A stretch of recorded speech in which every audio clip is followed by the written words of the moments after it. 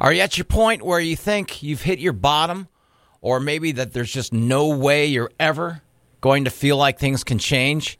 I was like that. I really was. And I want you to know, my name is Bromo, by the way. I want you to know that there is a way out. Please join us for my podcasts. For the ones who work hard to ensure their crew can always go the extra mile, and the ones who get in early so everyone can go home on time, there's Grainger, offering professional-grade supplies backed by product experts so you can quickly and easily find what you need. Plus, you can count on access to a committed team ready to go the extra mile for you. Call, click Grainger.com, or just stop by. Grainger, for the ones who get it done.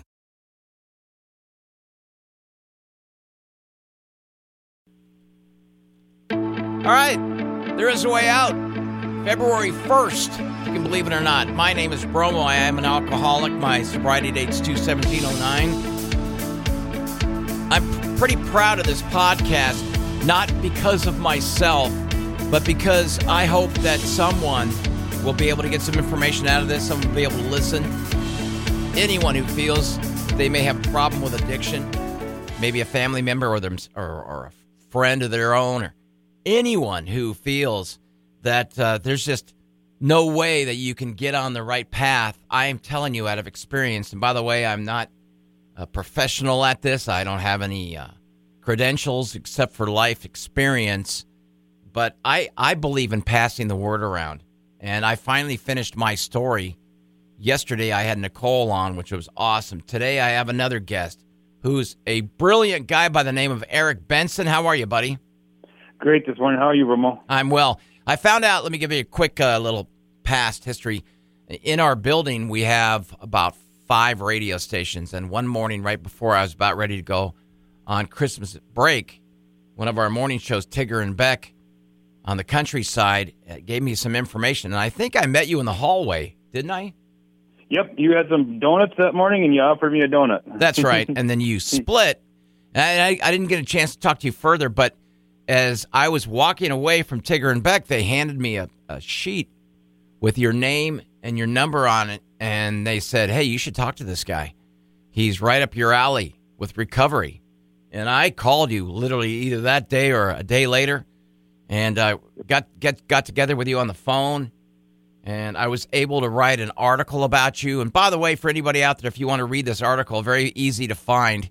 Go to our webpage, 96.5 The Walleye. Look for the goofiest DJ on there, which will be me, Bromo, and you can scan through some of the stories I've written in the past. And there's one with Erik and his daughter on the cover. One of my favorite articles to write. Do you know that? I appreciate that. It was fun to do. You know, it was my first time speaking up about recovery and, you know, being open, with the public about where I'm at in life. Well, you were great, and that's one of the reasons why the article was so easy to write, because of your honesty. And here's the thing: are you from North Dakota? Yep, I'm born and raised in Bismarck, North Dakota. Yep. If you want to give everybody your age, if you want. Yep, I'm 43 years old. Grew up here and went to BHS while I was in high school and stuff. Active in sports up until my junior year, and then that's when the addiction started taking a role in my life. Let's talk about this first. You and I have different time frames, way different time frames. And I was laughing with Nicole about this yesterday. When I was in high school, I rarely saw drugs because I didn't hang around, that kind of crowd. Maybe I would smell pot somewhere, but for me, it was alcohol and pot, and I didn't start drinking later until my age progressed. But for you, did you see drugs around you? Yeah, that started around like junior high. I initially started out with just dabbling in the drinking and stuff, but that affected, my sports performance way too much. Then started, not finding a place where I fit in, with the other kids. Oh, so, absolutely. I come to find out later in life when I was in a recovery center that one of the people said to me, he go, when was the first time that you wanted to take a feeling away? Anger, sadness, whatever it might have been. And I had to think all the way back to when I was in junior high, and I didn't know where I fit in. Did I fit in with the jocks or did I fit in with the loadies? No offense to anybody. That was, two divisions, Yeah. And here I am in between, and just trying to make a go of life. But, that's when I first found pot and then shifted over to meth. And when I tried it the first time, unfortunately, I knew that was my drug of choice. It took away all the feelings and emotions that I didn't want to have. All right. First of all, I apologize to our audience if I appear pretty naive to certain drugs, because my history with drugs is very limited. I tried pot. Of course, everybody's tried pot. Somebody threw a little bit of crystal in my beer, so I had one night of experience of what crystal was like. Somebody gave me half of a ecstasy pill, and he said, you should take this by yourself. When my dad went out of town, I took that. But I've never taken like acid or anything like that. Tell people what meth is like and what it does. Oh, for me, initially when you first start your usage with it, there's the energy, there's the high, the speed effect, But after prolonged usage, that no longer affects your body. And what it did for me is it took away all emotions and feelings, So if there was anything I was supposed to process, let's say I even hit myself one time with a hammer in the thumb. You should have a pain receptor that tells you you're in pain. Yeah. But, with that constant flow of that into my body, there was no longer feeling. And that was, that was my ticket where I didn't want to feel, and I wanted to be able to go 24/7 because I thought I was achieving so much more, Yeah. And I say humorously because, at the end of the day, there was nothing getting achieved. No, but I was going to say, so meth kind of leaves you numb, and it makes you, does it change your mental state too? Gives you confidence? Yes. Lots of paranoia that came with it, yeah. A lot of looking at everybody else like they're looking at you funny. There was lots of, emotional swings too. You would go from one moment being calm and happy to right to the other end of the pendulum of, being screaming and angry. It was such a roller coaster on a daily basis, and then you tried to tuck all it inside so nobody would know. Okay. You had to keep that hidden. So this is you doing meth in high school? Yep, started at ninth grade. I shifted from the junior high up to the high school, and then that became a daily usage thing for me along with the pot, because then I would use that to slow myself down to look normal. Oh, wow, yeah. Yeah, I've heard about that. I've heard about that effect, right. So now you get out of high school. Tell us what happens to you. You go to college or what? Tell us how you progress. Well, high school, I ended up while I was in high school going down to a facility here for juveniles that they had at the time in North Dakota called the Prairie Learning Center. I was a disorderly child, and this is not to speak ill of the home that I came from. I came from a home with both parents that cared. There was just nothing that they could do to help me. Every time they tried to help me with treatments with facilities and stuff, I wasn't to that point yet in my recovery. Okay. So here I am. I'm a hard-nosed kid. I'm going to keep breaking the rules and stuff. Get out of high school, attempted holding down a job for a short amount of time, but no matter what, at the end of the day, the addiction always took priority over anything else going on in life.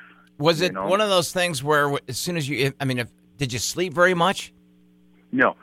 Average was about 1 to 3 hours per night. Good grief. Okay, so when you did get a little bit of sleep, did your body tell your mind, I need this every single day? There ain't no way we're going any days without it?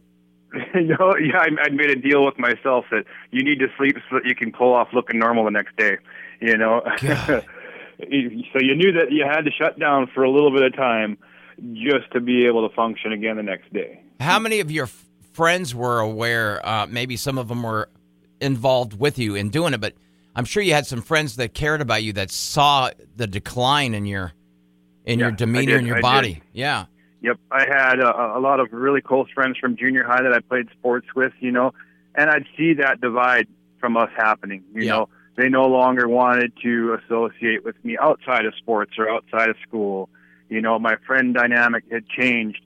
Now my friend circle involved only people that were also using drugs, not the ones that, were making the right choices and looking forward to the future, Yeah. That was a big thing, because then once you make that shift, your world becomes your drug.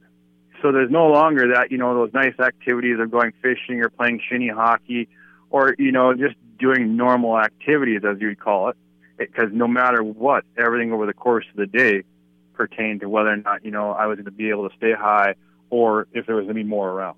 Yeah, isn't that something? Isn't that something when some of your past loves of sports, achieving well in sports, gets kicked to the curb, and now all you want to do is get your meth, get your, your fix, so to speak. I even call alcohol as a fix. You need it. You got to get it. That's your number one priority.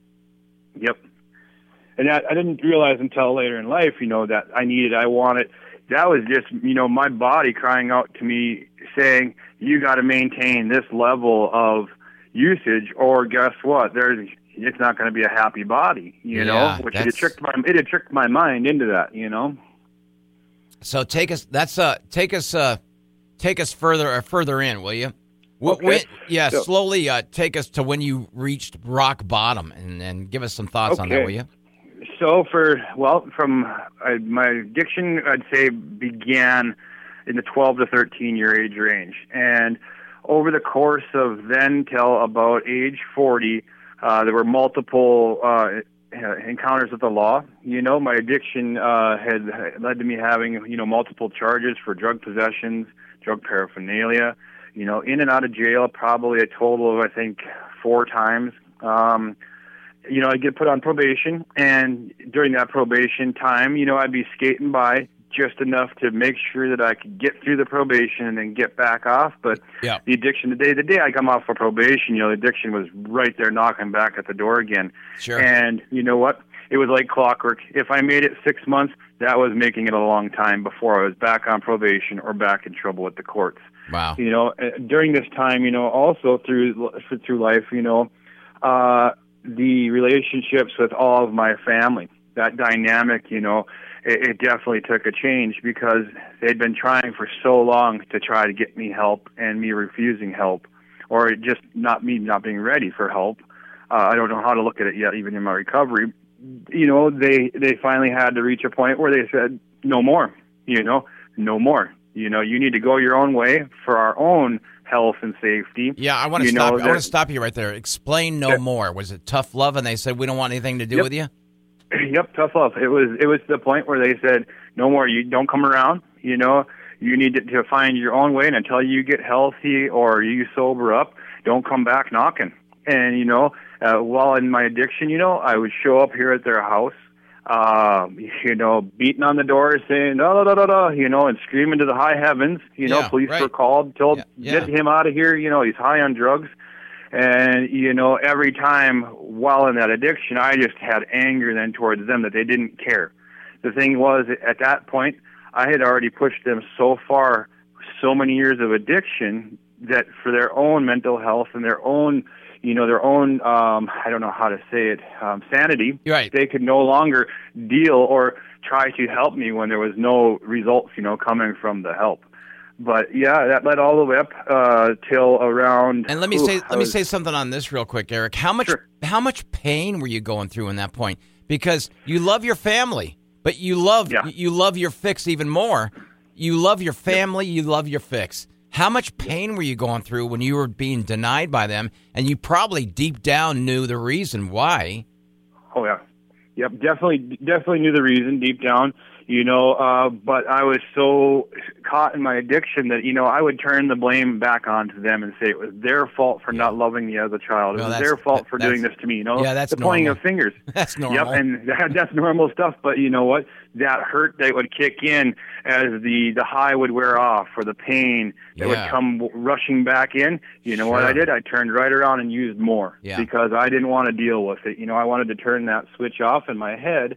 And that was the only thing I knew to do to turn that switch off. At that point, there was no looking at ourselves and saying, maybe I better change what I'm doing. We weren't to that point yet. So you had been to jail several times. What age are you at this point? We'd be around, let's call it around the age of around 39-ish we get to. Okay. And, I'll be about 38. My daughter was born then. Yeah, we're going to talk on that a lot. First of all, I want to tell you something that you might find funny and you might relate to. This tells you how much of an alcoholic I am. When I was at the Freedom Ranch, which is not a jail or anything like that, it's a sanitarium was what they call it. This is part of my story earlier. It's way out in the sticks, right? some of the guys that were brought into the Freedom Ranch came from jail, and it was an option for them to have recovery thrown their way. But still, they better stay there because they've got probation officers and such. So one of the guys from jail one time, he and I are sitting outside, and it's like 100 degrees, and there's nothing to do. And I'm asking him, because I've never been to jail. Let's knock on wood here. I've never been arrested. But I said to him, dude, what was jail like? And he said at one point, I was able to drink in jail. And he told me this concoction that they made, passed around. And do you know how much of an alcoholic I am, Eric? I thought to myself, that doesn't sound too bad, getting hammered in your own cell. Good Lord. Right? And that's like, even one of the times where I went to jail, not to speak ill of our jails or anything, but, you could tell which guys were, when they gave out the meds, which ones were cheeking them in their mouth to keep them for later for illicit use, Oh, God. And I'm thinking to myself, while I'm in there, and I'm 10 days sober or whatever, I'm thinking to myself, there is no way I would want to be under the influence of anything in this facility. I would drive myself insane, At one point, you said you had a daughter. What age did you marry at? Didn't get married. Okay. Me and her mother had been together on and off for about 10 years. So she also, paid the consequences of my addiction. Oh, of course. Sure yep. She did. She was the enabler, the caretaker. She knew what was going on, but I would lie to her right to her face. Every night I would leave the house at like 10 o'clock, not come home till 4 in the morning. And she'd finally reached her breaking point.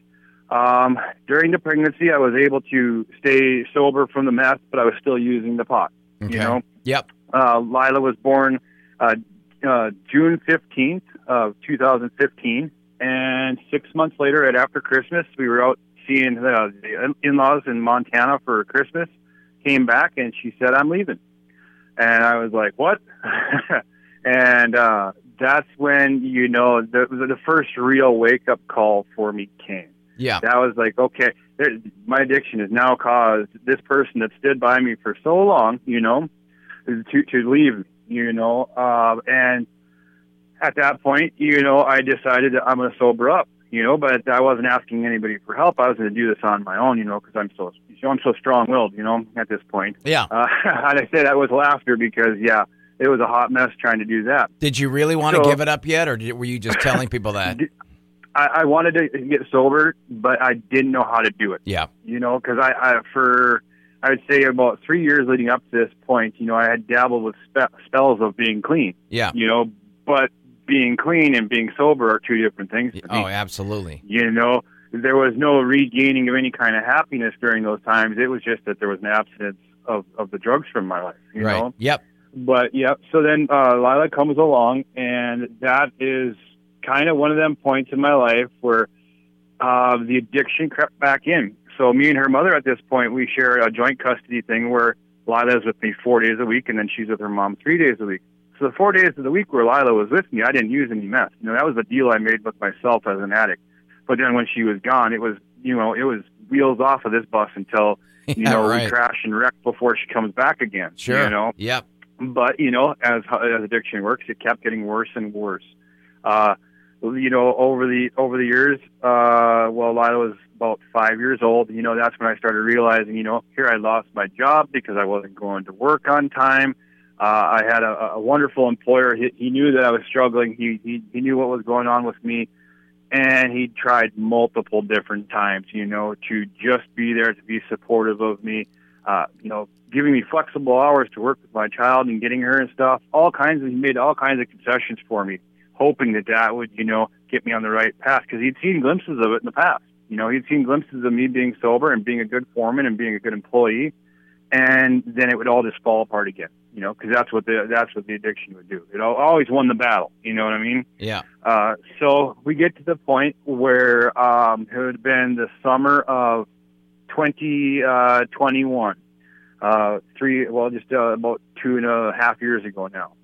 And that was the point where on July 4th, that was something that was one of my holidays with my daughter. We were getting ready that morning to go and get fireworks and everything, and the police roll up on me. I have a warrant for my arrest. Oh, God. My daughter's with me at this point, you know. Oh. So this is my worst nightmare in addiction, that I never, ever wanted her to ever see me in addiction or see me high. And how old was she? So at this point, she would have been 5. Oh, yep. Boy. Yep. So here they are. You know, I hand my daughter off to a friend of mine that's there at the place where we're at. Oh, boy. And the officers are getting ready to put me into the squad car. So, you know what? God bless the officers here in Bismarck. I turned to the one and I said, hey, will you allow me out of this squad car to give my daughter a hug and tell her it's going to be all right? He goes, are you sure you want to do that? Because they ended up finding drugs on my person along with the warrant that they had. Wow. And they were kind enough to let me out of that squad car. She came over and I said, hey, Daddy broke the rules. I had to be honest with her. At this point, at 5 years old, she knows something's going on, but I don't want her to have fear that the police are taking her daddy away. At that point, I did not want her to have that stigma, you know? So you get in that car, and the police are driving you away to jail.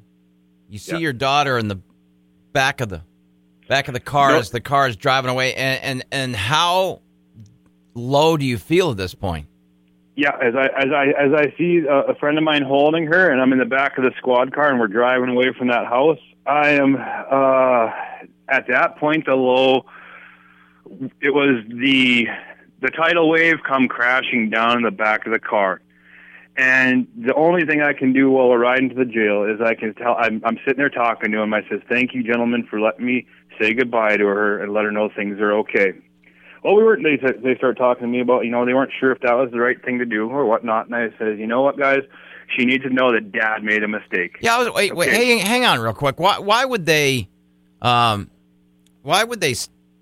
think if that was the right thing to do by you hugging your daughter?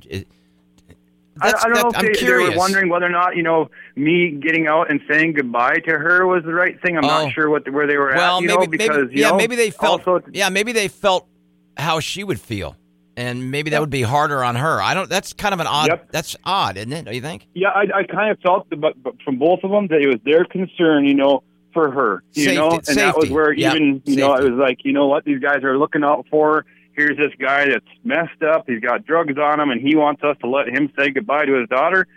I don't know if I'd have let me, you know? Yeah, I get it. I think I get it. Okay, so yep. So now you're in jail. We're driving away, and I'm just on my way to the jail, and it's just like, holy cow, this is really a mess, you know? Yeah.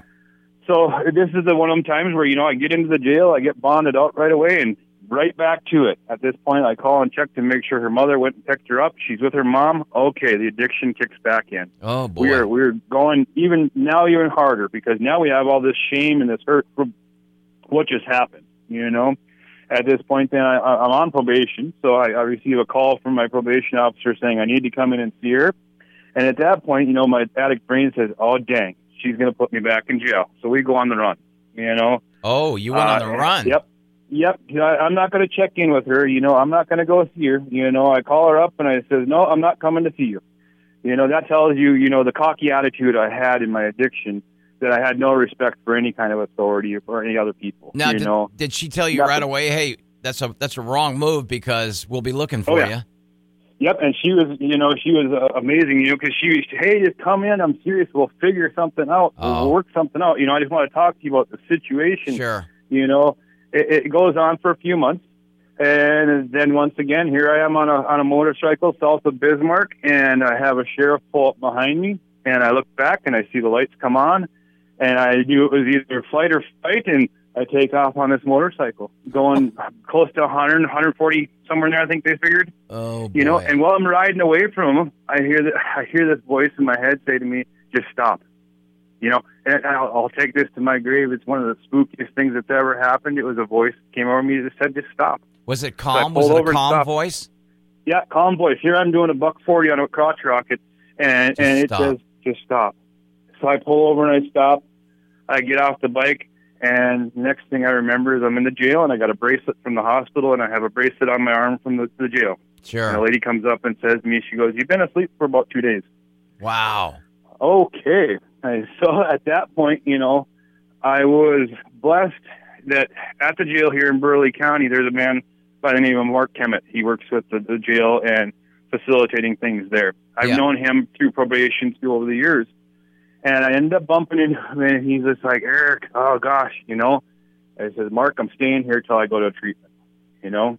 The opportunity came up to bond out. One of my friends came and said, I'll bond you out. I said, no, man, I'm staying here, you know. I'm staying here. Well, 45 days later, they finally get me a bed up at the Silver Creek Recovery in Watford City. And, of course, you know, all right, cool, I'm going. So they let me out of jail, and I have 24 hours to survive sober because now we have 45 days of being sober in the jail. Yep. And I find out on the day I'm getting released that my daughter's got COVID. Here I've been talking to her through the kiosk, you know, or the visiting thing, telling her when Daddy gets out, I'm going to come give you a big hug, and then Daddy's going to treatment, you know, because we explained it to her as doctor to get better. Yeah. So she understood what was going on. We were open with her about it. Sure. You know, she'd come and visit me a couple times in jail. I wasn't going to hide it from her.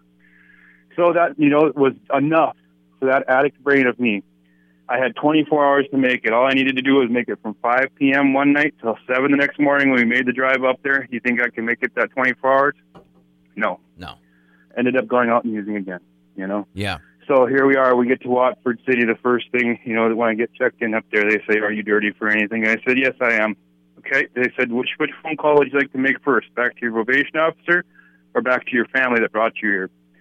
I said, well, we'll do the probation officer first. You know, so I called her, let her know what was going on. I was there, and I finally made it. She said, okay, you do what you need to do up there, Eric.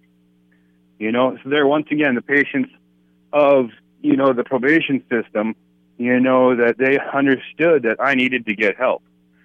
But it wasn't till first day there when I sat down and met with the director, and he made that comment to me. He goes, Eric, when was the first time you felt feelings you never wanted to feel? And I was like, whoa, Wait, it's the first day here, buddy. Say that again. When was the what? Say that again. Okay, he goes, when was the first time in your life that you felt feelings that you didn't want to feel? You know, anger, frustration, sadness, hurt. He goes, think back in your life when you had that first time that you didn't want to feel a feeling you had to. That's interesting. Like, that's fascinating. Yeah. Talk about powerful right on your first day of treatment, right? Yeah. Was this guy, you could tell right away this guy was really cared, didn't he? Yeah. And I sat there with him. I said, well, I'd have been probably 12 or 13. He goes, all right. He goes, that's when your addiction started and you hadn't even used drugs yet. I said, why is that? And he goes, because you wanted to turn those feelings off and you found a way to do it. Wow. So I'm sitting there. I'm just like, okay, me and you are going to have a few conversations, my friend, while I'm here. Sure. You know, because we're going to dive deeper into this, you know, and from that point forward, you know, up there at the recovery center, I had a wonderful lady by the name of Dee Dee and another lady at the name of Tootie who was my treatment care person. And they saw that I didn't know how to be sober. You know, I did not know how to turn that page to start understanding what real life is. It had been 30 years of addiction. And remember, this was something you told me minutes ago. You said that was from the beginning. You didn't know how to stay sober. Nope. Isn't that interesting? It stayed with you all that time. Yep. Did not know how to do it. And then, you know, that's when they started taking us out to NA meetings, you know, and I'm starting to listen to some of these folks that are in the meetings, and I'm always hearing the same thing over and over. I needed to change. You know, it was me that was making, I'm just like, man, maybe there's some truth to this stuff that I'm the problem, not everybody else. Yeah. It started to open up that light. You know, okay, so now we know that I'm the problem, but what do I do to make sure that I don't fall back into my old ways? Because there are things every day that sometimes people get upset with, you know. It's called life. Yeah, it's called life. Yeah. Here we are the first time, you know, at age 40, realizing this is what real life is like. Okay. Yeah. You know, it was really overwhelming. So I started asking questions. I started speaking to people about what they found worked for them. And, you know, even today now talking with you, you know, it's still a challenge every day for me in my own head on what's the right decision and what's not the right decision. Or even, you know, allowing myself to fall back into my old character traits or my old ways of responding to things that really don't matter, but it's those steps that get me through it. That's the thing. Now you're armed with, and we'll talk about that in a bit, you're armed with the tools to help you out when you do come across some moments that leave you a little bit paused, and but go ahead, continue. This is pretty fascinating, Erik. The way that isn't it fascinating when you start and your brain starts to listen to other stories from people who you can totally relate to? Yep, when you can relate to somebody else, or they're sharing in a meeting, and you're sitting there going, "Man, that's the same way I feel about that situation," and your ears perk up because you want to hear how they dealt with it. Because for me, it was all these years. Addiction clouded me learning any of these people skills, these life skills. Absolutely. There was no learning of any life skills because the addiction made that focus be only on me. Yep. And that's for me, like now, that's my biggest challenge, not challenge, but my biggest learning area in my recovery. We may be 2 years clean and sober, but we're still learning on a daily basis with these challenges that it takes work on my part to deal with the situation in a proper way, Yep. Or, and it's not the addiction portion of it, of wanting to go out and use. That part of it is not the challenge. The challenge is, let's say, you tell me something I don't like. Am I going to respond to you with anger and frustration? Or am I going to take the time to think about it and say, okay, how is this going to be a positive response? What can I do, to help this situation? Those are the things I would have never thought about, processing it that way. Yeah. Where before I would have just told you to stick it and marched off pissy and moaning about, that you're such a horrible person, Yeah. But in the factor of being clean and sober, it gives me that time to think about it, And when there are challenges that come up that really consume me, if I can't pass it to my higher power at the end of the night, I'm going to turn around and share it at my meeting. And just being able to voice it out loud, guess what? At the end of that meeting, it's no longer there. Well, I gotta tell you real quick. One of the things that I had not a problem. I had difficulty understanding way back when I started listening finally, and I started realizing, yes, I'm an alcoholic.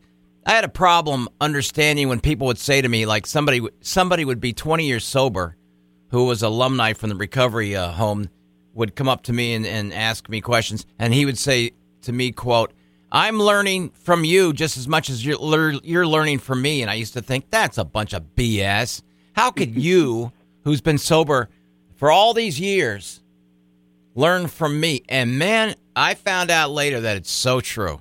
We, as people who've been around in the program for a while, we need the newcomers for that look in their eyes to show us that could be us in a split second if we drink or use again.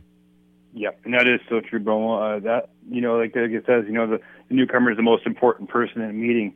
I didn't understand. I'm just like you. I didn't understand that at first. I was like, how is that? Well, then I started, seeing some of these newcomers come into the meetings and sharing where they're at in their early recovery. Yeah. And then I'm able to relate to it and going, oh, God, I remember being there. I remember that feeling that you're going through.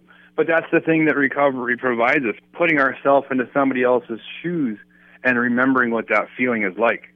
As an addict, did you ever put yourself into somebody else's shoes? Heck no. Yeah. Yeah. That opened up a whole new world. And then being able to care and give empathy and give them feedback and say, hey, man, what you're feeling is normal. It's you then go through this process and give them the support that maybe that helps them get through just that tough day for them. Because, remembering where you came from and what life was like is a big part of also keeping us sober and learning. Do you ever stay in contact with your old probation officer, the gal? Yes, I do actually. It's funny you asked that. I just spoke to her before Christmas, and then I spoke to her before I started the college year this year to let her know that things were still going good in school. And, her response, oh, good, it's good to hear, And then I was talking with someone, and they said to me, how often do you think they have people call them to give them an update on where you're at? Well, I would hope a lot, because to me that would be my favorite part of the job if I were them. Yep. And I was just like, I didn't think about that until somebody else pointed out. I bet you that's probably something that most probation officers don't get, is a call saying, hey, I'm doing well. Thank you for what you did for me, Yeah, that's so true. But that's part of our program. It's because when we finally have a second and life goes by so fast, and we realize those key people that were in our life, man. I tell you, I used to hate thinking to myself, when I get out of this Freedom Ranch, I'm never coming back. And I'm telling you, if I still lived in San Diego, I would be there 3 or 4 times a week. That's the place that saved my life. And for you to remember and show the gratitude and appreciation to this probation officer, says a lot about you as you as a whole. And it's just, isn't it an incredible feeling to be on this journey? Yeah, and that's like those connections that, at one point, that was a love-hate relationship between me and her. I didn't want to talk to her, and she didn't want to talk to me. Of course. But, that's before you reach that point that you say, hey, wait a minute, you know what, they're doing their job because of my behavior. My actions got me here. That was a tough one for me to swallow, because before that, it was always everybody else's fault or whatever, it wasn't me doing that stuff, And that's like even with some of the people from the recovery center, I still stay in contact with them. That is such a blessing, because some of the things that they said to me in my early recovery while I was there for that 45 days, stuck with me. There's little things that they would say, or, just telling me, hey, it's out of your power. There's a lot of days where I just have to sit there and say, that's something that's out of my control. You're never going to forget those days. Let me ask you real quick again, how long have you been sober now? November 5th, 2021, so we just passed the 2-year mark here in November. Congratulations. First of all, there will be a time when someone's going to ask you if you want to go out and be a speaker. Has that happened yet? Actually, they've asked. I chair or I host 2 NA meetings through the Zoom every week on Sundays and on Mondays through a place out in Montana, the Rural Recovery. Right. And we have a speaker night once a week, and they've asked me one time to do the speaker on that, but I haven't done any face-to-face speaker stuff yet. Well, that place you said that you did your recovery at, for how many days? 45, you said? Something like that? Yep. Yep. You should check in with them and see if they have meetings there. I'm sure they do, right? Yeah. The bummer about that one, though, Bromo, we lost a really good facility here in North Dakota there in Watford City, because after I finished mine, I think it was another 2 months later, the facility actually ended up closing down. Are you kidding? I didn't know that. Yeah. Really? Yeah, and you know what? I've been to multiple treatment facilities in North Dakota. Yeah. And that one would rank in the top 3. Wow, I didn't know that. Between them and Heartview, yeah. Those are places you'll never forget. I'm sure you've never forgotten it. And for me now, it's like, wow, that's the place that finally was able to reach me. Let me ask you this: how much of sobriety is taken lightly? Obviously, when you first are either forced to, or you first kind of tiptoe in, because there's nothing left in your life, and you're like, look, I think I've reached my rock bottom. In fact, I know I have. But let me ask you this now that you're over 2 years sober, and this goes to anybody who's maybe 30 seconds sober, 30 minutes sober. How glorious is the journey when you can see into the eyes of some of your loved ones the confidence that people are now looking at you. You've restored good things in people's lives, like your parents. How are they nowadays? Oh, man. Here with my situation, after I came back from the recovery center, I ended up moving back in with them with my daughter. Since I came back from the recovery center, she's been with me actually full time, 7 days a week. Fascinating. Her mother's going through some things in her life right now, but you know what? That's been for both of us, for them and for myself, because prior to me going to treatment, this household was ground zero. Constantly at battle, constantly always fighting, constantly this and that because of my addiction. Coming back, I got to show them, guess what? It finally clicked. You know what? Guess what? Your son is able to admit that he was wrong. There were lots of things that got changed, and then for my daughter, for her, it's been almost as valuable of an experience, as horrible as it is for her to go through this and have to deal with a parent that had addiction. Luckily, she was young enough not to remember the bad parts. She's gotten to see, hey, Dad went to recovery, came back, and he came back a whole different daddy. Yeah. My daddy can now tell me some days, that he was wrong. My daddy doesn't raise his voice anymore. There's all kinds of different things that such dividends with her, where even now it's helping guide her in her growth, where she's having problems on the playground. Dad, I knew that was out of my power, she says to me. So I just had to walk away. What other little 8-year-old says that, where yeah. It's like, that's the amazing thing of NA. She sits in sometimes on my Zoom meetings. She knows everybody on the screen. She waves and says hi to them before she goes to bed. And just as much as that is for her being part of my recovery, knowing that that's what keeps Dad healthy, the other people that are on that screen, they sit there and share, oh, it's so awesome seeing her come say goodnight to us. Thanks for allowing that, Erik, But for me as a parent, I can't imagine what kind of a dysfunctional parent I would have been trying to be in active addiction compared to me being sober and healthy. Yeah. The challenges that come up that normal people deal with their kids. Now I have a different perspective on how to deal with it because of what my recovery has taught me.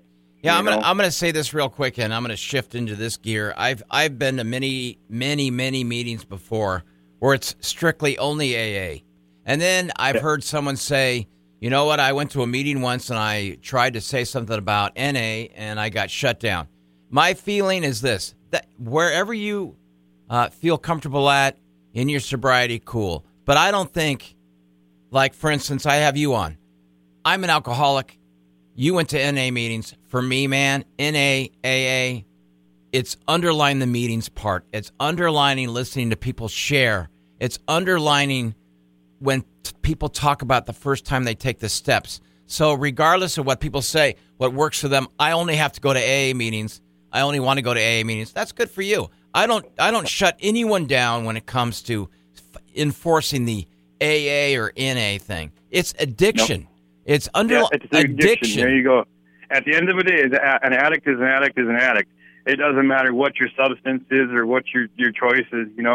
I had somebody one time, Bromo, explain this to me. He goes, hey, so if you like doing something over and over and over, he says, and it's not healthy for you, are you an addict?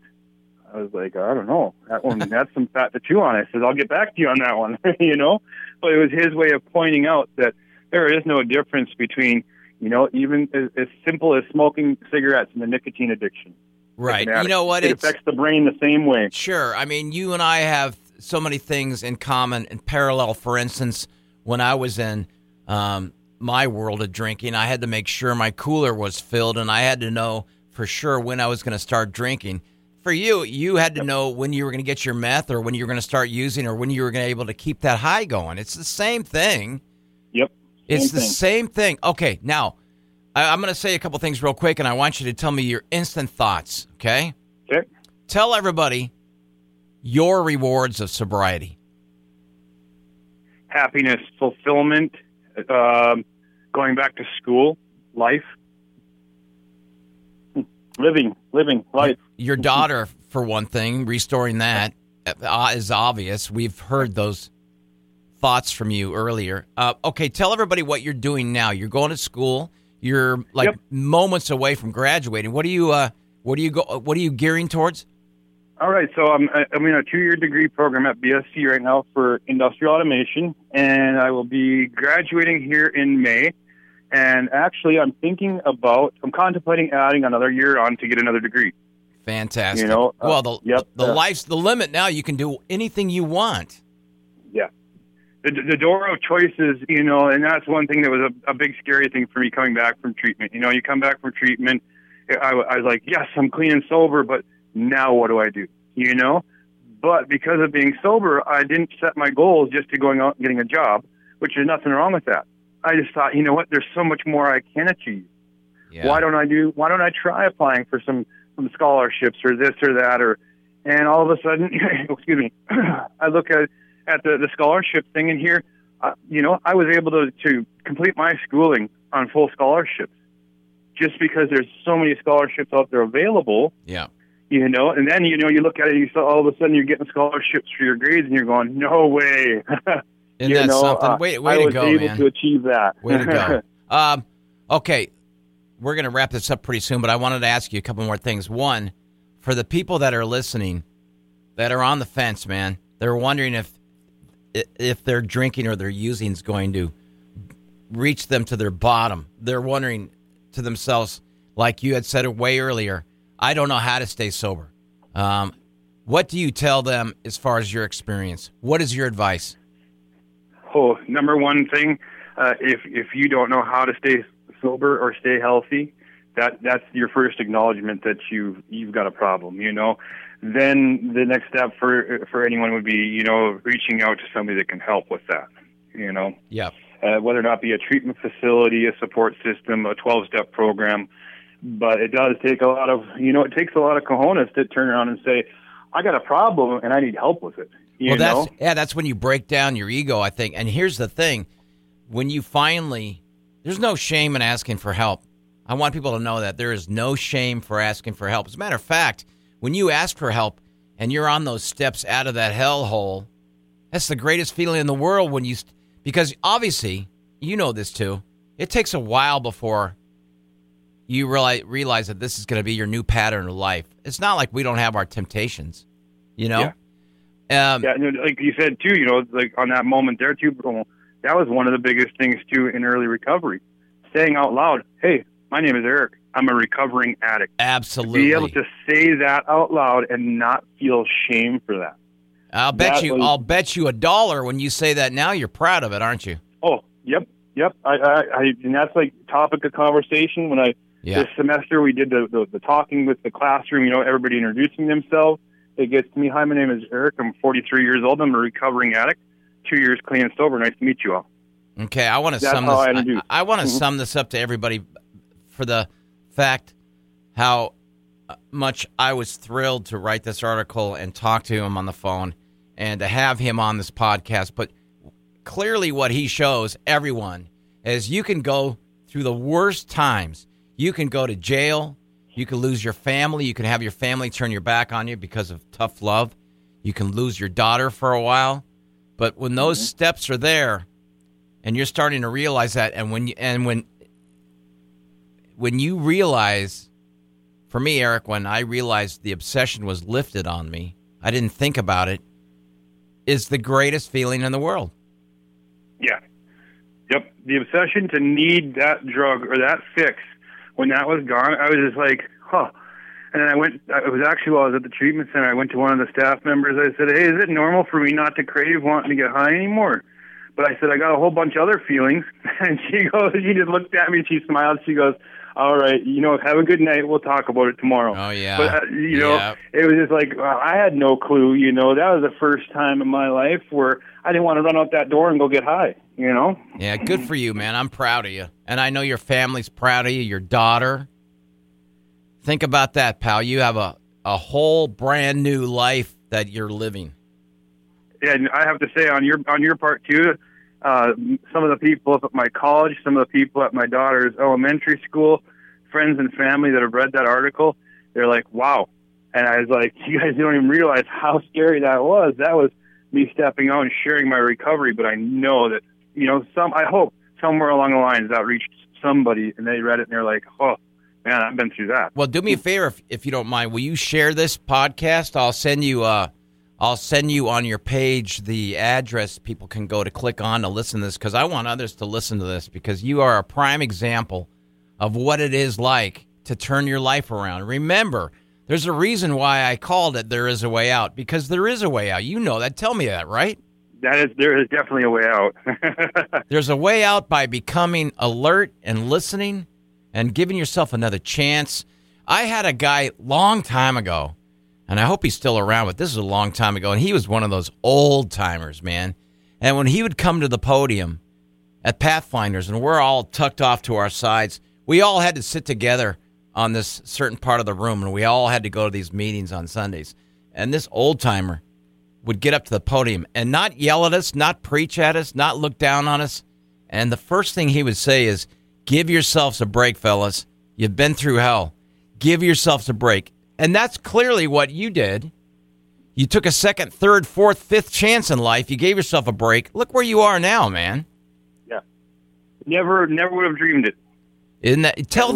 Say that again to people. I never would have dreamed it. Never would have dreamed to be able to live happy, to be able to live clean and sober, to achieve any of this stuff. You know, I'd chalked myself up in active addiction that, you know what, we'll be lucky if we make it to 45. Wow. You know, that was, you know, my mindset in my addiction, that my life was already over, you know. Yeah, it's not, and it's the journey is long and long and long. And with that, I am going to end this. Erik, you are a fascinating guy. Erik Benson, you rock, buddy. Thank you, Bromo. Thank you, man. Hang on with me real quick. Don't go anywhere. I love it. That's why I have this podcast. This is why these are my favorite stories, my shares from others, not just me. Erik said it best. You know, there is a way out for anyone who feels that you may have a problem, or a neighbor or a loved one. There is a way out. My name is Bromo. Thanks for listening. Without the ones like you, who work tirelessly to keep things running, everything would suddenly stop. Hospitals, factories, schools, and power plants, they all depend on you. No matter the weather, emergency, or time of day, you're the ones who get it done. At Grainger, we're here for you with professional-grade industrial supplies. Count on real-time product availability and fast delivery. Call, click Grainger.com, or just stop by. Grainger, for the ones who get it done.